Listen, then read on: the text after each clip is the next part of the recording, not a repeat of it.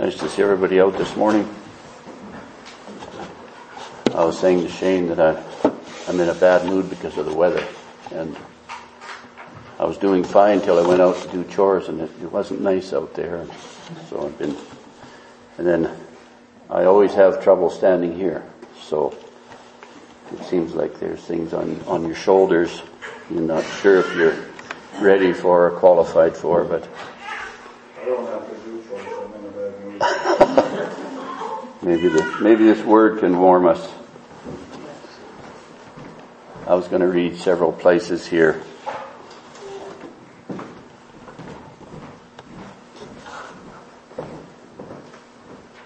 I'll start in the 9th chapter of Isaiah. It's a prophecy of Jesus coming.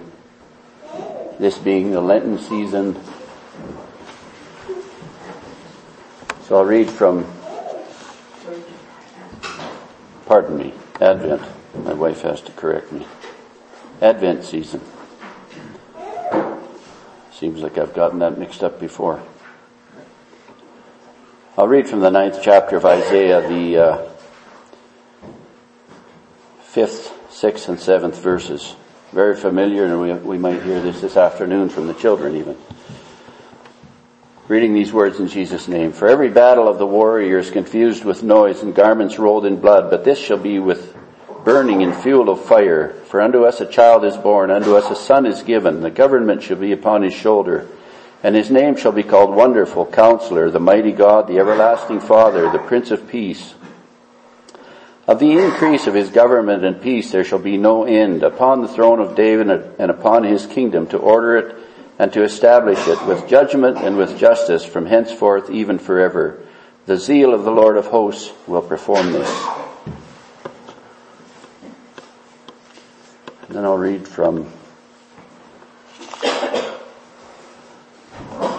the 112th Psalm. Praise ye the Lord. Blessed is the man that feareth the Lord, that delighteth greatly in his commandments. His seed shall be mighty upon earth. The generation of the upright shall be blessed. Wealth and riches shall be in his house, and his righteousness endureth forever. Unto the upright there ariseth light in the darkness. He is gracious and full of compassion and righteous. A good man sheweth favor and lendeth. He will guide his affairs with discretion. Surely he shall not be moved forever. The righteous shall be in everlasting remembrance. He shall not be afraid of evil tidings. His heart is fixed, trusting in the Lord. His heart is established. He shall not be afraid until he see his desire upon his enemies. He hath dispersed. He hath given to the poor. His righteousness endureth forever. His horn shall be exalted with honor.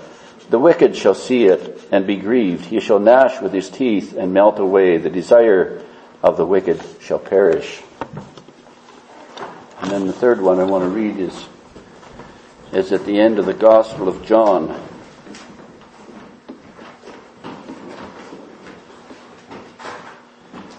Jesus' own words here.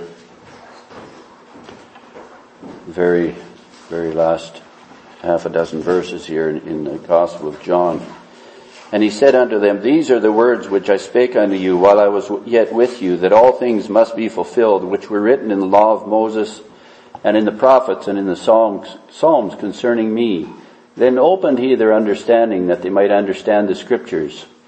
And he said unto them, Thus it is written, and thus it behooved Christ to suffer, and to rise from the dead the third day, and that repentance and remission of sins should be preached in his name among all nations, beginning at Jerusalem. And ye are witnesses of these things. And behold, I send the promise of my Father upon you, but tarry ye in the city of Jerusalem until ye be endued with power from on high. Amen. Greetings of grace, mercy, and peace from God our Father and from our Lord and Savior Jesus Christ, be multiplied unto each one gathered here this morning, now and forever. Amen. I guess you might wonder how we come up with some of our texts. I guess I think of the prophet Isaiah, who in the very first of few chapters of Isaiah, it speaks of his conversion and how he witnessed and saw, and I guess we would have to say it was revealed to him the power of God and the might and the size of the living God. And he finds himself, he says, I am undone. He finds himself to be a sinner. And we know that, well, first of all, I'll say that in these three texts that I read, we see the living God, and we see that we are sinners, and we see that there is a promise comes from heaven itself and from our living God, that we don't have to live in despair. We don't have to live worrying every day about the fact that we are inadequate, and without outside help we won't make it to heaven. We don't have to, I say sometimes, beat ourselves up about these kinds of things. But we can rest in these promises and rest in this word. I tried to read some of this before that I read in chapter 9, and it seems like I'll summarize it by saying that without our Heavenly Father, we have no hope. And as the children of Israel, we follow them through history. We see that they were sometimes on track and sometimes way off track. But what is always consistent is that if they turn to the Heavenly Father and realize who they are and what they are, and that goes for all of us, that God's hand is still outstretched. God's hand is still in place there. We might say He's wishing and encouraging and commanding us to come to Him, and He will forgive us our sins. He will forgive us our iniquities. This prophet Isaiah, hundreds of years before Jesus, speaks of a child that would come into the world. And I've said before how if I was living in those days and knew that there would be a Savior coming, I might think that He was coming in some kind of an amazing, glorious, earth-shattering way, where the skies would be filled with glory and all these things. And of course there was that with the angels when Jesus was born. But it wasn't something very much of the world saw and witnessed. But Isaiah speaks, unto us a child is born. We know that God sent His Son, and Mary is visited by the angel, and she has no idea what is happening. She probably had no idea why God came to her out of all the women that would have been in the world at the time, and didn't know how this would take place. But we see that the angel tells Mary that fear not, because when we're in the presence of God, we fear. That's our nature. That's what we are. And He says, don't be afraid. The power of the highest shall overshadow thee, and that holy child that would be born of you shall be called the Son of God. And we know that if we look at our nature and our being, if someone was to come to us and tell us that, especially you ladies, it would be hard to comprehend. It would be something that it would leave your mind spinning. But she believed these things. She believed in that power. Isaiah is speaking about this child that would be born. And I think of the old man, and I've spoken on that. The old man Simeon, when Jesus was 8 days old, he took little Jesus, a baby in his arms, and it says he blessed God, he praised God. And I think of all these titles that this little baby was given. And even that is something we can't comprehend. Every battle of the warrior is confused with noise and garments rolled in blood, but this shall be with burning and fuel of fire. This is going to be a different battle that takes place. Natural wars have always gone on. Natural wars, we think, and I believe it's true that in many cases a lot of them don't produce much. Lots of trouble, lots of bloodshed, lots of lives lost. Battles have been fought since the beginning of time. Many of them are one warlord putting down another warlord and these kinds of things, and that's still going on. Some of the major battles that have been fought have been right fighting against wrong. And good comes of it. But there is much destruction. And I think that's what this is talking about. Every battle of the warrior is confused with noise and garments rolled in blood. But this shall be with burning and fuel of fire. This is speaking of Jesus coming into this world. And the battle that each individual is going to take on for himself or herself. When we believe in this Jesus that God sent into this world. He sent this little baby into this world. This little baby had to be nurtured and fed and raised and grown up like all the rest of us. But it says that he is a special child. Very, very special. Unto us a son is given. Unto us a child is born. Unto us a son is given. This speaks of the whole world. And especially the living church. Those that believe have been given grace and faith to believe on this little baby boy becoming King of Kings and Lord of Lords. The government shall be upon his shoulder. I've questioned that little bit of scripture that says that the earth is the Lord's footstool, heaven is his throne, and the earth is his footstool.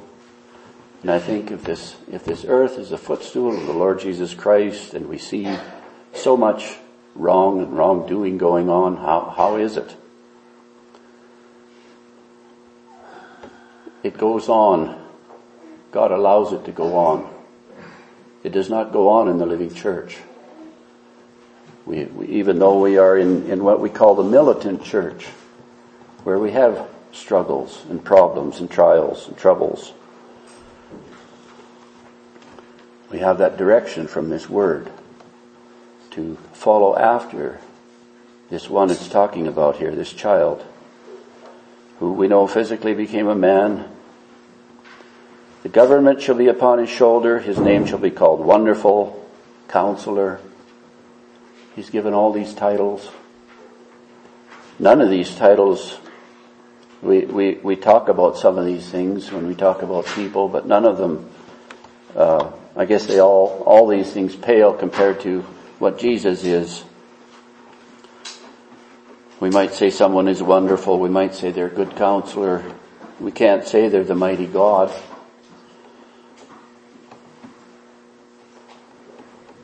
We can't say they're the everlasting Father. We can't say they're the Prince of Peace.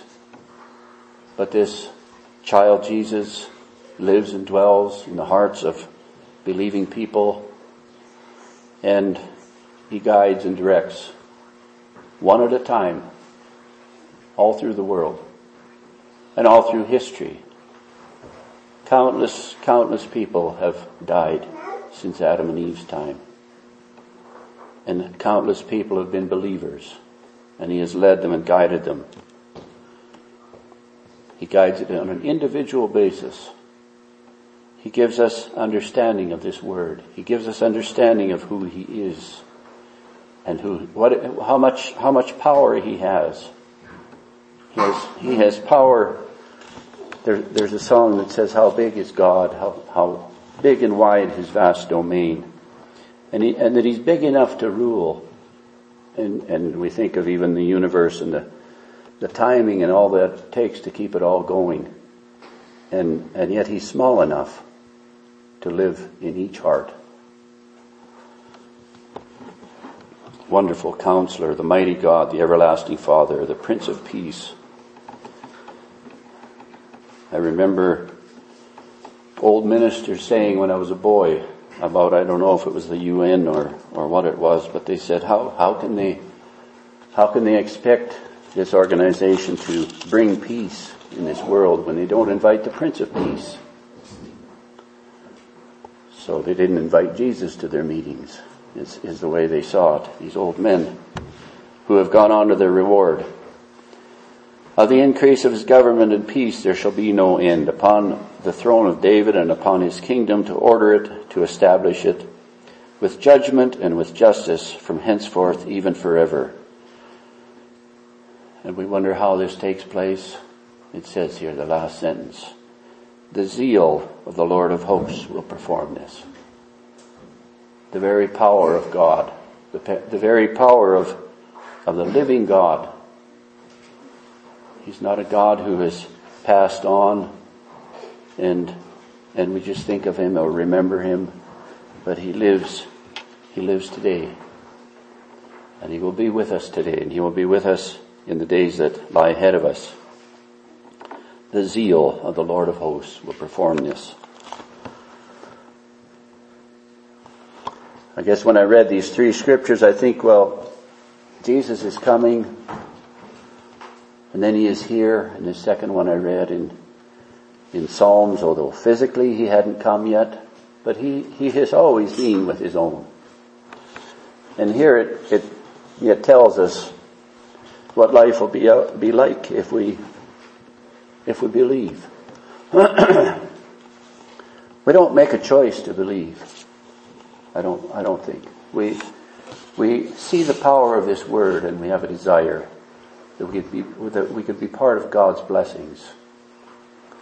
And when we are able to do away with our own understandings, our own works, our own sin, and deal with it, God's greatest desire is to bless us.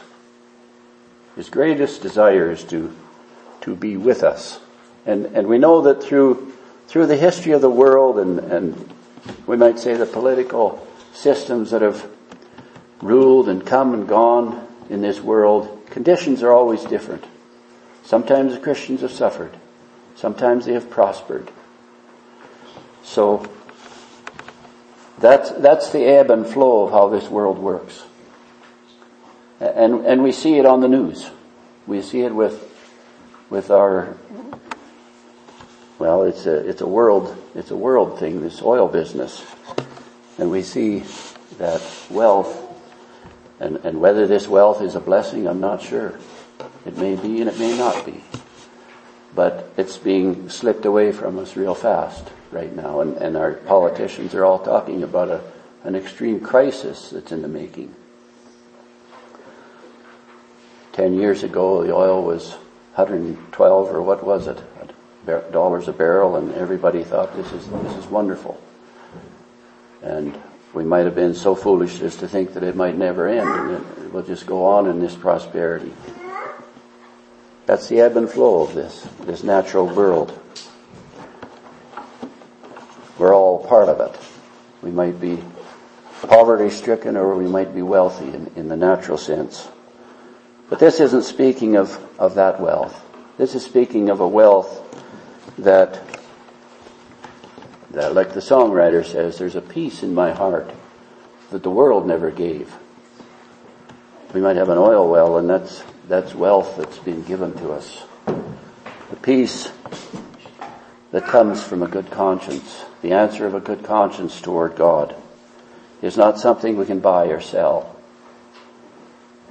It's not something we happen to fall into in a natural sense. God blesses those that have a desire to believe. So I'll read these things these verses I read in Psalms. Praise ye the Lord, blessed is the man that feareth the Lord, and delighteth greatly in his commandments. This doesn't come to us naturally, that we delight in the commandments of God. We see the children of Israel, we might say, up and down in their walk all through the years. And when things get bad enough, man seems to have that desire to turn to God. He realizes that I'm on the wrong road. I'm going down the wrong road. I'm not able to help my situation. We call on God. That's a delight to God. It's not a delight that we fall. It's not a delight that we go down the wrong road. But it is a delight to Him that we turn to Him for help. Blessed is the man that feareth the Lord. Even fearing the Lord is something we can't muster of ourselves. Solomon was it said, the fear of the Lord is the beginning of wisdom. Blessed is that man that feareth the Lord, that delighteth greatly in His commandments. We come to love this word, and we come to delight in His teachings and His ways, even though often they rub us the wrong way as natural people and human beings. But if we turn to this word, we slowly begin to have a love for this word. And we realize that this word is our help and our stay, and we feed on this word. Many places in the Bible it talks about in that way that we feed on this word. We feed on the teachings of the Lord Jesus Christ and His Father. His seed shall be mighty upon earth. The generation of the upright shall be blessed. We think of Abraham when it was told him he would have that son, Isaac. And he and Sarah both complained that, well, we're way past age and we're old and worn out and how can this happen? And I don't know how God took that, but I wonder if he thought, well, these people still need to learn a few things. Abraham being, was it 99 years old and Sarah was 90 or something like that. That these people still need to learn some things. The blessing that came from his life. Abraham was told that his seed, we know that he had that first son because his Sarah had decided she's too old to bear children, and where is his son going to come from? So he had a son by her handmaid, and we know that there wasn't a lot of blessing in that. But Abraham was told that his seed would be in numbers as the stars of the sky. And we know that with even the most powerful scopes they have and everything, you can't begin to number the stars. The more powerful telescopes you have, the more stars you find. Back in the wild blue, you might say.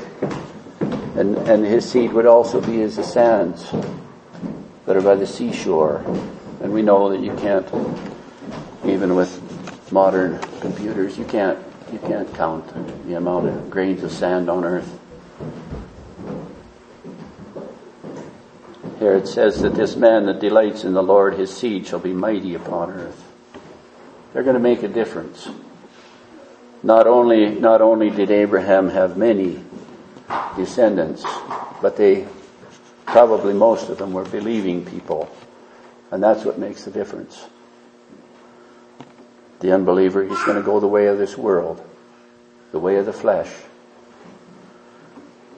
Going to find his, we might say, his delights in the things of this world. It says, the generation of the upright shall be blessed. Wealth and riches shall be in his house, and his righteousness endureth forever. And as I said before, this wealth and riches isn't just because we live in the middle of the oil patch, which these days seems to be a pretty much a sign of wealth, naturally speaking. But this wealth and these riches are those things that we hold dear to our hearts. This hope of heaven. And this desire that the child of God has, that even any unbeliever, even any evil person, or whatever we might call them, that they would come to the knowledge of salvation.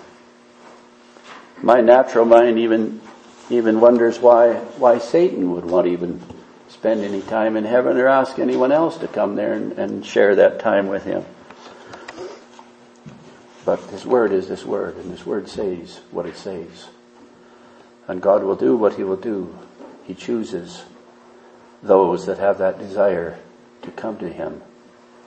And He blesses them with this wealth and riches. Those, when we see in the faith chapter about all these that it says they died in faith, and it speaks specifically of Abraham, Noah, Enoch. It says these all died in faith, not having received the promises, but having seen them afar off, and were persuaded of them, and embraced them, and confessed that they were strangers and pilgrims on the earth. These are the riches that this word speaks about. We might say Abraham was a wealthy man, naturally speaking. Lazarus, in the story of Lazarus and the rich man, had nothing. It says here how Abraham looked for a city which hath foundations, whose builder and maker is God. That beggar in the story of the rich man and Lazarus himself looked for that same city, and he found it. And Abraham found it. They searched and looked for that city, and they found no abiding place here in this world.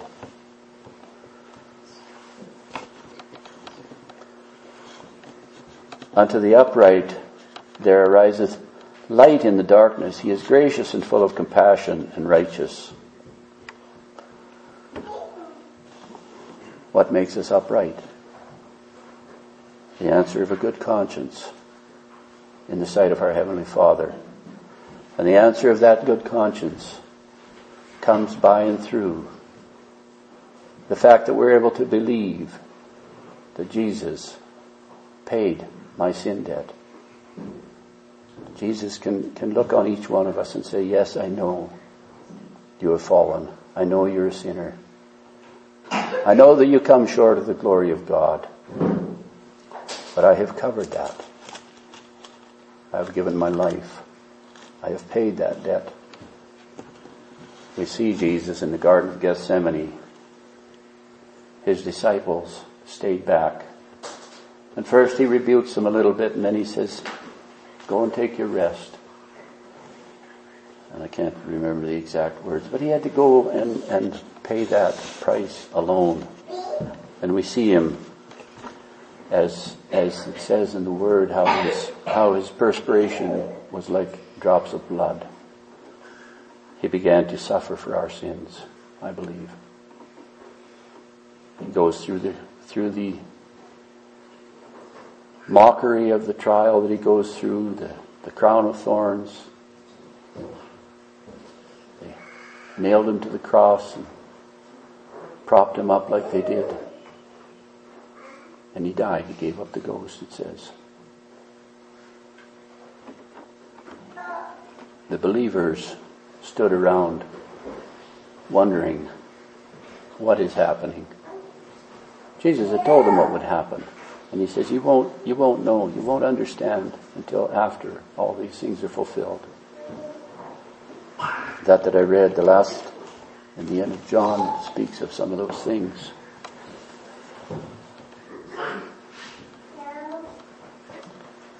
Unto the upright there arises a light in the darkness. This world is darkness.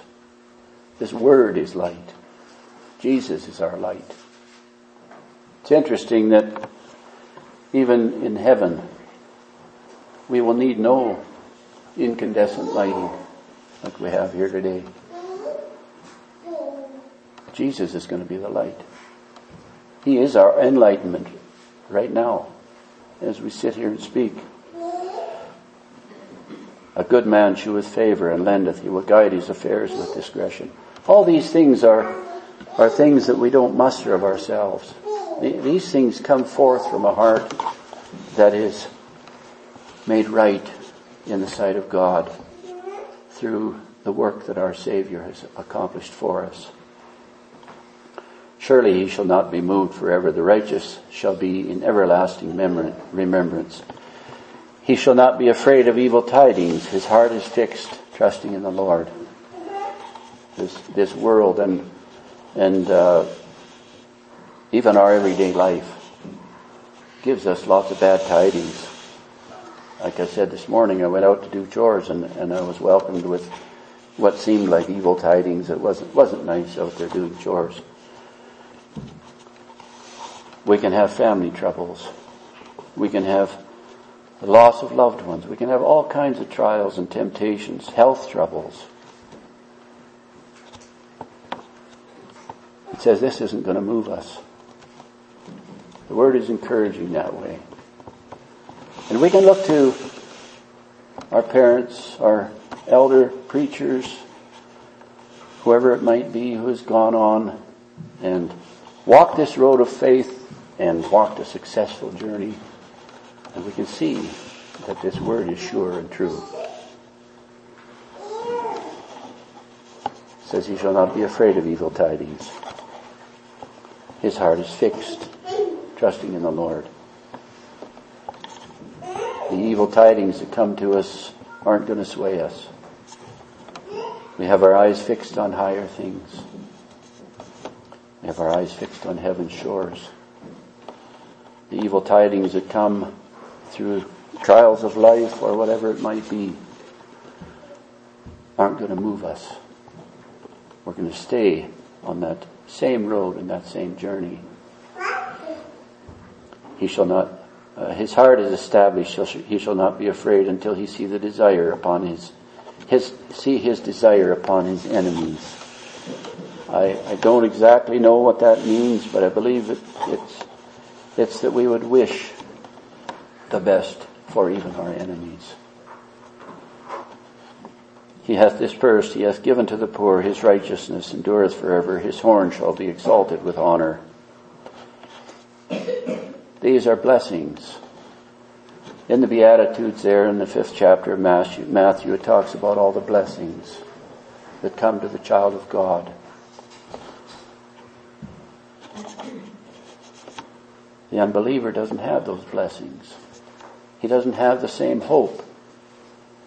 He often lives this life and dies in that state where he doesn't even realize anything about this Word. We know in this Western world, this Word is so, I guess it's just everywhere. And it's part of the blessings of our Western world. Part of the blessings of the believing world. I think of Luther back in the 1500s, coming into what history calls the Dark Ages, and enlightenment was brought into the world. He changed the course of the world. And I'm not giving him the honor. He was an instrument. And of course we will give him honor. Because in the battle that he fought and the life that he lived, we can see the hand of God working. And we know that the world has been blessed in the last 500 years because of that work that went on. But Luther himself said, all he did is stay with the Word. All he did is keep preaching the Word. And he wrote thousands of articles, translated the Bible, did all these things. That was his job to do. We're thankful for that. But he said the Word did the work. The Word always does the work. Always has, and it always will.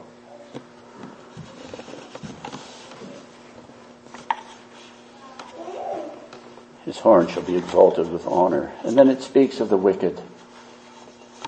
The wicked shall see it and be grieved. He shall gnash with his teeth and melt away. The desire of the wicked shall perish. They have their reward. The wicked. Even the Pharisees. And I don't say that none of them were saved, because I believe they were. But when Jesus came into this world, they were a strong force, and he had to battle those Pharisees. But he says of some of these people, and he says of, I guess it's the unbelieving world, they have their reward. Their reward are their loves and their lusts and their desires and their ambitions and the things they accomplish in this world. And when they close their eyes to this life, and I remember I don't know if I was in my teenage years or 20s, and that one Soviet leader died, was a Brezhnev, and the Time magazine had a picture of this, that's just an artist drawing it. Anyways, he had this iron fist holding on to what he had in this world, we might say, the power and the glory of men. But when he died, this stone fist just lets go. And that's it. They have their reward. They have maybe praise of men. They might have wealth.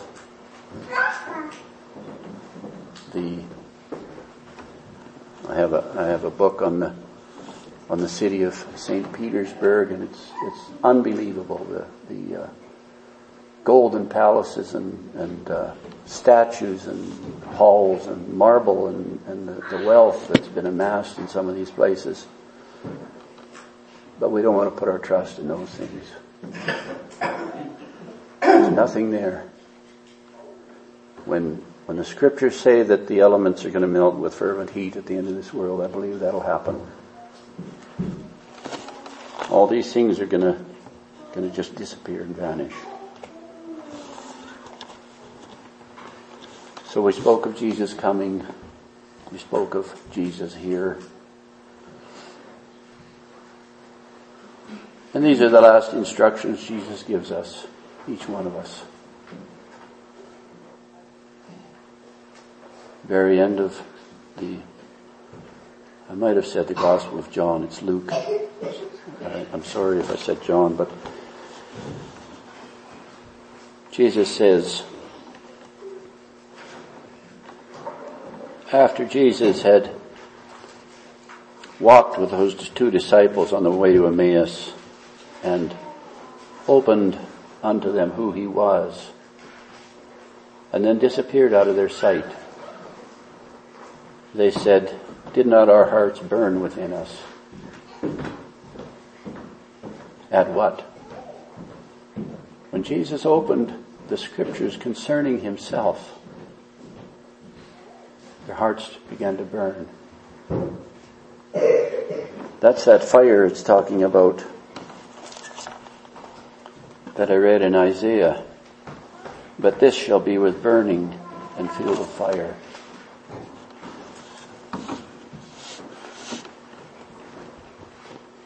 So the two men, they were going to turn in for the evening, and they didn't. They wanted to tell the others late at night.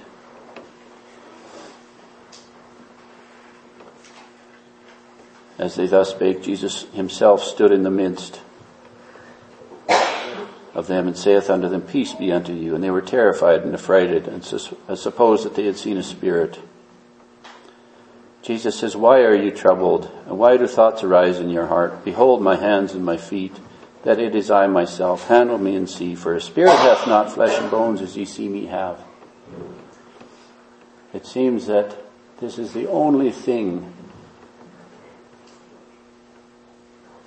that was part and parcel of this world that we're going to see in heaven outside of Jesus himself. And it's part of Jesus. But it says he showed them his hands and his feet and says, handle me and see. Jesus came back at this time in a glorified state. No one could harm him. He was not tempted by sin like he was in the rest of his life. Tempted but never gave in to it. The Spirit hath not flesh and bones as ye see me have. And when he had thus spoken, he shewed them his hands and his feet. And while they yet believed not for joy and wondered, he said unto them, have ye here any meat? So he says, I'm not a spirit, I'm not an apparition. He is a glorified Jesus. He asked for something to eat. That's baffling to me. They gave him a piece of broiled fish and of an honeycomb, and he took it and did eat it before them. And he said unto them, these are the words which I spake unto you while I was yet with you, that all things must be fulfilled which are written in the law of Moses and in the prophets and in the Psalms concerning me. When he's on the road to Emmaus with the two disciples, it says he went through.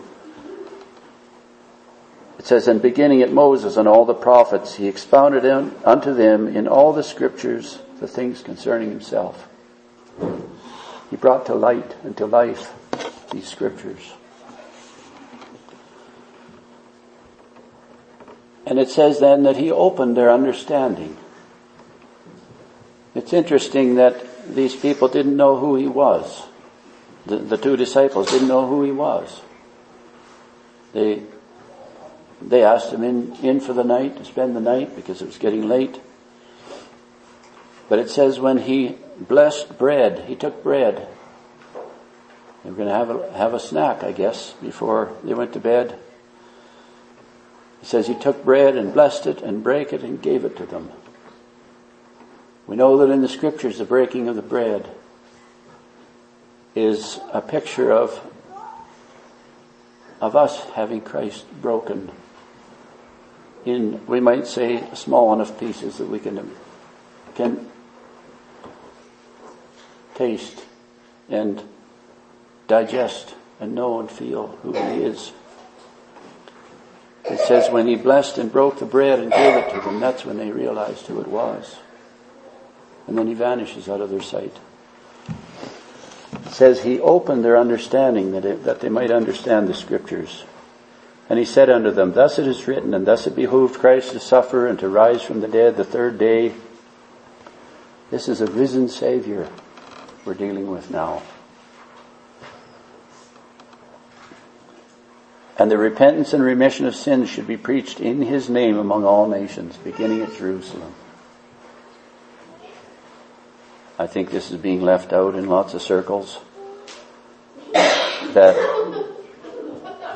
speaking and talking about this word would reveal unto the individual that he's a sinner.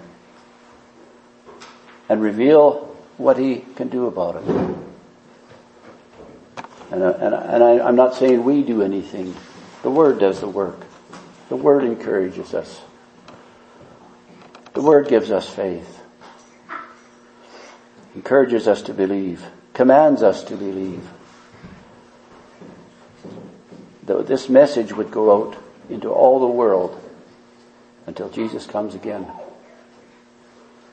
That repentance and the remission of sins, not only the repentance, because man can be in a repentant state and not know what to do about it. Not know where the help comes from. But the remission. The scriptures tell us that God has given this to man. Given us the word of reconciliation.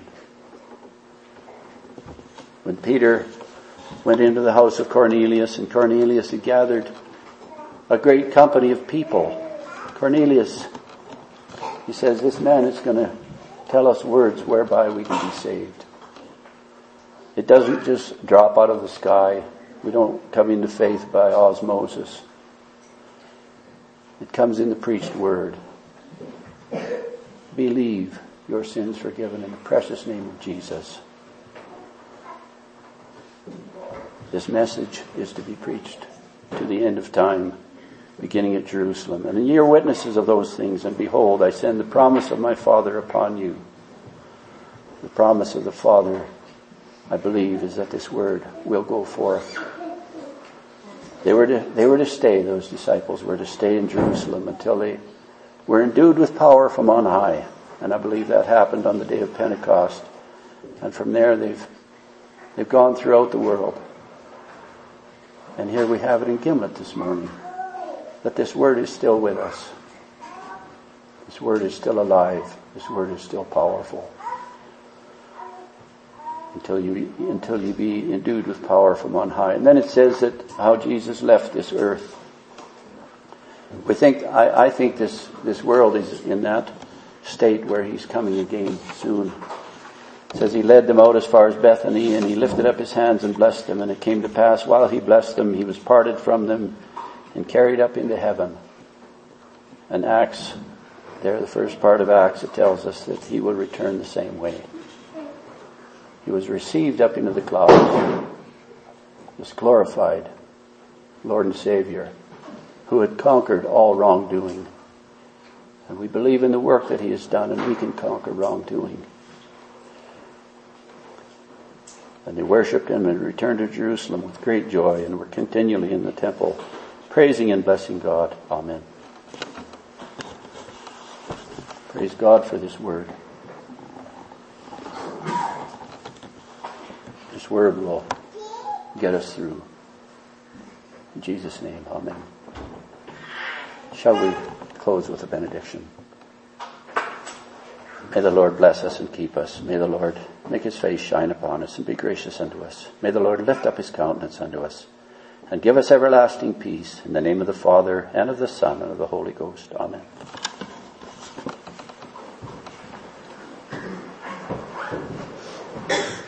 Anyone have a song they'd like to continue with?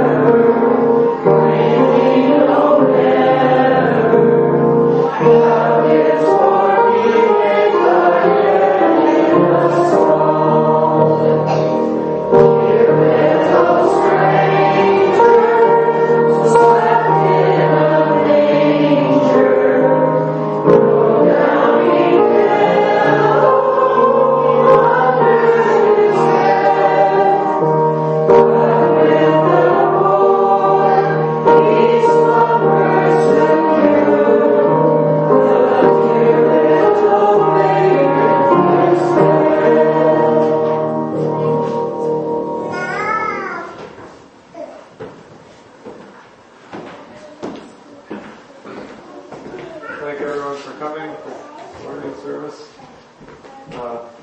Service will be followed by a potluck. Everyone